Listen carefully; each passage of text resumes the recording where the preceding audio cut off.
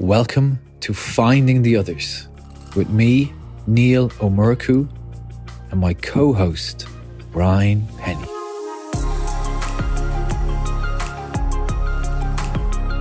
Can I ask you, right? Let's get your opinion on this, right? So it's a little struggle. It's a minor struggle that I'm having at the moment, right? And it really taps into this doing versus non-doing kind of a thing, because we have to do. Yes, like it's not about non-doing. Putting the work in is crucial, right? So I went on holidays, I'd say nearly just over 3 weeks ago now. And I was having a little battle before I went on the holiday. How much doing will I do on the holiday? I wanted to go on runs. I wanted to do. He says, "No, let's just switch off." But I'm gonna call myself out here. I wasn't really gonna switch off. I was gonna go on runs. Yeah. And then life got in the way, so I found this beautiful. You seen the picture on Instagram? Beautiful picture of this little run I found. It was amazing. Second day into the holiday, I was at a water park and with my partner's daughter, and I whacked my ribs, or I bruised my ribs. Couldn't run for the rest of the week. Right. I since got a little bit of a knee niggle, and at the end of that holiday, and I went out golfing. I was back just about to step into my exercise routine again. I went out golfing there the other day, and I twisted something in my back. So I haven't exercised now in 3 weeks, which is a long time for me. And because I wasn't exercising, when I'm not exercising, my nutrition goes a little bit off kilter as well. And my nutrition's a little bit off kilter, and I'm not exercising because I go barely for exercise. My sleep is a little bit off kilter. So all of a sudden, I've been most out of my routine than I have been in years. Now I know I'm going to get back into it. It's probably that belief that helps me to know that that's going to happen. And it's just it's a learning for me. I knew the power of routine, but I'm feeling a little bit agitated. My partner's even she was slagging me last night. Says, "I feel a bit more together than you right now." I says, "You're loving that, aren't you?"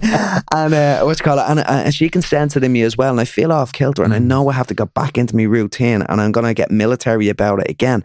And even that word, I use that word military. And it's, where's the balance in the doing? Like, imagine you didn't do your routine for a month or 2 months. Like, it's a funny one, isn't it? It's a funny paradox. And there's a lot in that. There's a lot in that.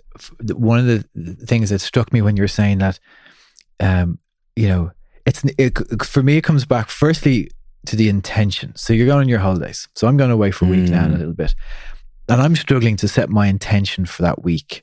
And by intention, I mean, in one way, what do I want to get from the experience? And if there's always this struggle in me about, am I going on a holiday and putting all the stuff away, or am I going on a holiday and doing some work and going on a so that's the first thing for me, is trying to figure out that intention. And I love what you said there, that you had the holiday idea in your mind, but beneath that, you're still you want to do the running and all that kind of stuff. And I think that this is where the overlap kind of is difficult sometimes, because the work I do doesn't really seem like work to me. Yes. It doesn't. It's really how I live. I was talking to Josie, my wife, this morning, and we were talking about the events over the weekend, and how really it doesn't feel like it feels like we're just sharing how we live with people and hoping they get some benefit from it. So it's kind of difficult, because I find it hard to separate the two of them. Yeah. So when I'm on holiday, does it mean that I don't do my breathing practice, my meditation, my cold? And it doesn't really, because if I don't do those things, for me, I know the practice for you is, the key thing for you is your physical, the movement, that kind of health, fitness part of it. And nearly everything comes falling out of that. Your nutrition improve, everything is that balance when you have that. For me, it's the non-negotiables.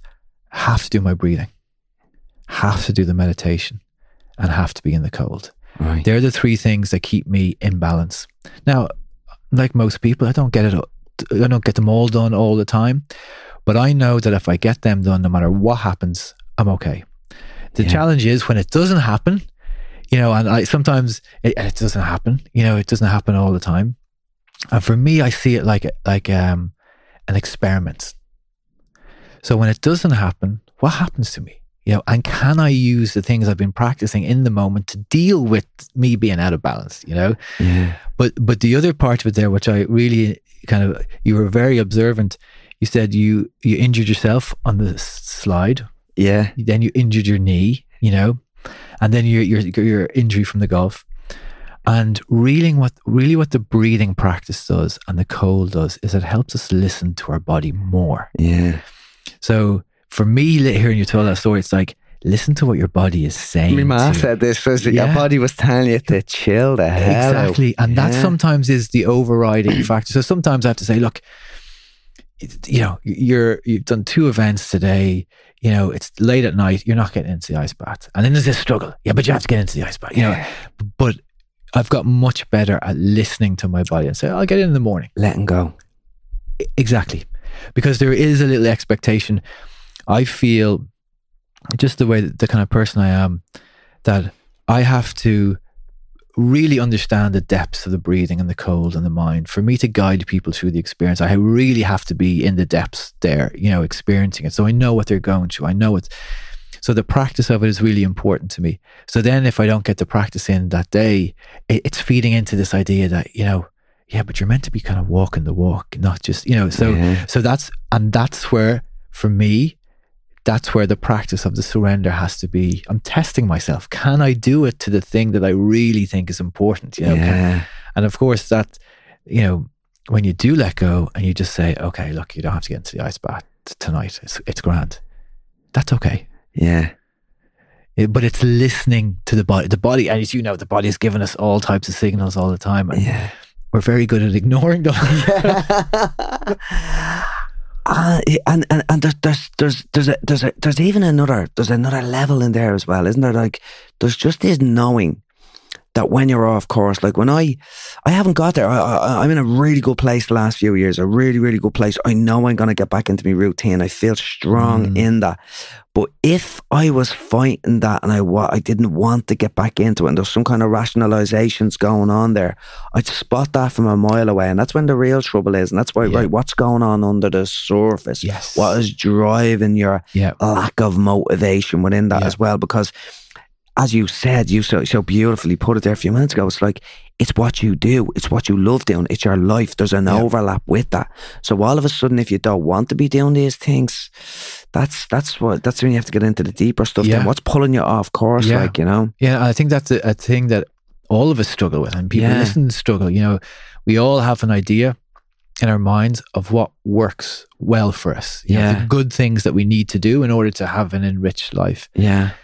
But there's always a battle over them. Yeah. You know, there's always a battle, you know, and I suppose, as you said there, for anyone listening who's like, okay, look, I'm struggling with trying to get my fitness going. I'm struggling with trying to get a meditation practice going. You know, it's a struggle for everyone. Yeah. And sometimes recognizing that's okay. Like, you know, this person is struggling. He's also struggling, you know, but it's finding the way to maybe look at the struggle and see what's behind the struggle, and maybe find a way to kind of, how can I change the root cause of the struggle? Yeah. Instead of being at the superficial struggle all the time. Yeah, pushing against it, like the opposite of it. You're just pushing. Which takes so much energy. The amount of energy you do doing that, you would have had the practice done. That's it. And it's inevitable that will fail. Like, there's only so much of that you can do. And that really brings it into it as well. Like, it's like it's intrinsically motivating and reinforcing. Like, I miss running. Yeah. I miss if I'm not doing my visualization technique, there's an element of it that I just miss. Yeah. And all of these good practices, when I'm not eating healthy, even though sugar tastes bloody well good, I miss eating healthy. I miss that life-free feeling. So it's like, find what works for you. And I think that's the key piece. And I think for some people struggling out there as well, is like, patience is a key piece as well. It's like looking for the things that really hook you in, that you intrinsically enjoy, naturally enjoy. Don't make them too hard. Don't try to set up big, huge tasks for yourself. Make them easy and let it build over time from there. I think momentum is get some kind of small momentum and let that build and let it compound over time. And you're right. And again, it goes back to the idea that our society is built on wanting more all the time. Yeah. But within that, we have to be kind to ourselves. Yeah. You know, whatever practices that we need to feel balanced, you know, they're there to enrich our lives. So we have to be kind. Yeah. You know? So, and by kind, I mean, you know, encourage yourself. Don't set these huge, impossible goals. Like when I first started teaching all this stuff, I used to say to people, like, you know, at the beginning, you're kind of a little bit kind of fundamentalist, you know, and I'd say to people, okay, you have to be spending 10 or 15 minutes, 20 minutes breathing every day. You know, that's just, you have to do it. And what I realized, now, I mean, when I, obviously we breathe all the time, but I mean, it's consciously breathing. Yeah. But what I realized over the years was that doesn't really work for most people. You know, for me, it's my obsession. So it's kind of easy to kind of practice it. So the Blissful Breath is a book I wrote and it came out in March. And the whole idea of that was that even 1 minute or 2 minutes or 3 minutes of breathing is enough, you know? Yeah. And what I find was that if somebody picks up the book and they read it, like a little part of it, and they do the breathing exercise in it, and it's 1 minute or 2 minutes, they feel different after 1 or 2 minutes. And maybe they continue on and say, geez, I'll do another couple of minutes. Or maybe that's enough. You know, and as you said, these small little steps, they build over time, and the person's kind of confidence grows in their ability to do the practice, and they're, you know, and they can feel the changes, rather than how I used to do it, which was like, you do your 20 minutes. And of course, most people can't get to 20 minutes. They won't find 20 minutes. And then they're beating themselves up. He said I had to do 20 minutes. And then it becomes this cycle of unwinding the good feeling, you know, instead of building the good feeling. Battering yourself for not doing it, instead of they forget about the kindness element of that. It's really, the momentum thing is so, I'd love to do a little thought experiment now we could both do it now in a sec ourselves, each of us, but I love this idea, the power of momentum and those baby steps that you said, because I remember hearing this, like, you can stop it, you have a 100-ton train, and if that's stopped, you can stop that with a little 2x4 by just putting it against the wheel. The train cannot budge, no matter how much power goes behind that. Like, from a starting point, that little bit of 2x4 will stop that train. But if you put up a concrete wall in front of that 100-foot train and it has momentum behind it, it won't even notice the wall. It will go right through it. Smashing through momentum is so powerful. So it's like, how do we give people that momentum? Because I feel very grateful for the fact that I've built up this momentum. And even though I've had 3 weeks of injuries, I've just full belief in the fact that I'm just going to be back on track. It's literally just a matter of time. I'm going to get back into it tomorrow. And I know if something else jumped in, even if I got injured for a year, I would navigate that in a certain way and have the belief behind that. But it's that intrinsic love and obsession of the work that I love.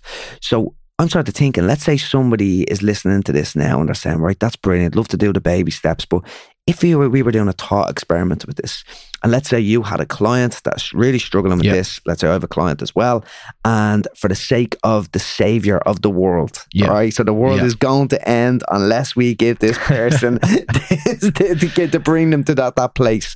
What would you do? Like, you had all the time in the world, all the resources in the world. I know it's a thought experiment that's out there, it can't really happen, but where would you go to on that?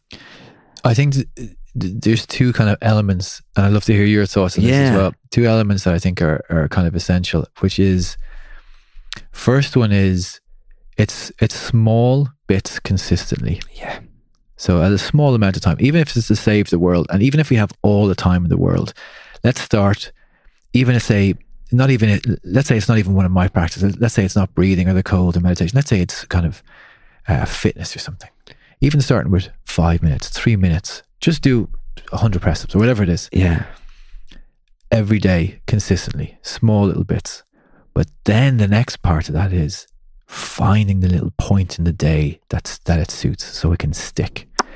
So, for example, I get up, myself and Josie set the alarm early, so we get up before all the children get up. And that's our point in the day where we do our breathing and we do a few other, like getting the ice bath and that kind of stuff. And that works for us. And we know it's like, just, we don't even think about it. It becomes habit because we get up and do it. But not everyone is a morning person, but just finding the point in the day and that's saying, okay, at X o'clock, I do my 2 minutes of whatever it is. And then that starts to form this kind of, it's just what we do. What would you say? What would you do? Well, I think that's the most fundamental piece that you've said there, and that's definitely where I'd go. There's a couple of other things that jump into mind, and I think when we think of we like something, we enjoy doing stuff. Basically, what we're saying is, even at a biological level, we're getting a dopamine hit after we do it. It's pleasurable. We like it. It's rewarding, and that's what makes us do it again. So what's not rewarding is an hour run. It's not rewarding. So we need to, so as you said, consistent small things, finding the time of the day when it works so it fits into the routine. then massaging as we go, like making us like it as much as we can. So like if you're like, oh, that's not really vibing with me, right, get rid of it, try something else, and keep on massaging it until you find something that you like. And if it gets to the stage where like you're trying to perfect this perfect personal growth routine and you're not getting there because you don't like them things, well, maybe that's not even for you. Just get to the level that you can get to of something that actually sticks. Now there's two other things, I'm not forgetting one of them that's really important, so hopefully it'll come back to me. But one of the other things that I think is absolutely critical is some kind of accountability, because myself and yourself are at the stage because of our obsession, and I think we're very lucky that we do this as a day job, which makes it's what I always remember. It's always on the it's always on our mindset. It's always what we do. It's what we do every day. But for other people, it's not what they do, and they've other things in their lives that are going on. So I think accountability, if you haven't got that self-accountability, some kind of external accountability, whether it's a life coach, therapist, a friend, like set up an accountability partner. And what I've found, like what I've done with clients in the past is I set up this Google Drive doc, and we put in the habits. Let's say it's exercise, let's say it's breath work, let's say the habits we want to remove, let's say it's eating junk food, let's say it's a conflict with a partner, starting conflict with a partner, right? These are the things that we want to move. So we track these habits. So every day we'll put in whether they happen. Sometimes you will rate and scale of how bad it was on a scale of 1 to 10, and we track it. Because what I find is what gets measured gets managed, because we think we know what we're doing. And we start tracking that stuff with someone else's eyes on that as well. All of a sudden it brings it into a whole new realm, and you're nearly like, let's say you're going to go to the gym. Will I go to the gym after work? Will I go to the gym after work because I'm meeting my friends? Oh, I'm going to let them down. So you do something for other people. So that accountability, whether it's an accountability partner or you're paying someone to do that, is absolutely critical. And for some people, if to get to that next level, and then let it stick after that when it comes what you do. Because what you just said there, like that's what you want at the end of the day. It just becomes what you do. Like brushing your teeth and getting dressed in the morning. But the other thing that the thing I forgot that's coming back to me is, we often think of what we have to do, but what do we have to not do? What do we have to remove to get those things done? What is the things that's stopping us from doing that? So if you're trying to get into this perfect routine, but you have 3 young toddlers, well, that's going to be bloody impossible. Like, you know what I mean? Like next to near impossible. So what can you actually do to remove and for some people, they mightn't be just in a position to do that. Depending on the situation, there's always something you can do. But let's say it's you're waking up with chronic anxiety, well, and you're setting up the day that your day is being set up from that baseline anxiety. Well, you might have to remove the anxiety or work on that first, or just even smaller things like barriers. What are barriers to success? Let's say you're in a toxic relationship. Well, maybe that's the barrier to success. You need to get into a different relationship or cut that off. Or you've other friends that go drinking, and you end up going drinking with them because you're just sort of follow the crowd kind of a person. Well, maybe you need new friends. Like there's sort of big steps that you might have to take. But what are the barriers to your success? What are the things getting in your way? So that could be critical to look at it from that perspective. And what about adding meaning to it? Well, Viktor Frankl, I know you're a big fan as well. He believes the search for meaning is everything. And I think that is, whether it's meaning, purpose, your why, those intrinsic motivators, I think they're critical. And it's like if you are like exercising to get into a certain size clothes so you can look deadly on the holiday, it's I'm not going to say it's shallow, but it's like it's extrinsic motivation. It's what people will think about you from the outside, and it's probably just for the summer. So that's not really good. But if you're doing it to feel healthy, to feel light, to feel energized, so you can give more to your relationships, well, that's a bloody good, purposeful, meaningful reason to get fit and healthy. So I think the meaning, I'd love to hear your thoughts on that. Exactly what you're saying there. I think the lack of meaning, if it's like a short-term goal, like I just want to look a certain way for a certain point in time, that'll get you to a point, but it's probably not sustainable. And that kind of sense of meaning, as you said, and not everything has to be super meaningful, but if you want something to be sustainable, you kind of it has to mean something to you, and I think examining that and trying to figure that out is probably one of the most difficult parts. It really is. I do a bit of work around this at a corporate level. Actually, it's one of the modules in my course. It's like finding your purpose, your true north, and it's like there's a couple of great ways of this. Like one of the big things is and we will touch on this in a separately, but it's our values. What's important to you? If you're interested in learning more about my work, you'll find me at breathewithniall.com, breathewithneil.com, and breathewithneil on Instagram too. If you're interested in my work, you can find me at brianpenny.com. That's PENNIE, brianpenny.com, and on Instagram under brianpenny78. That's it. Epic. Talk to you later. Nice and easy. I love that.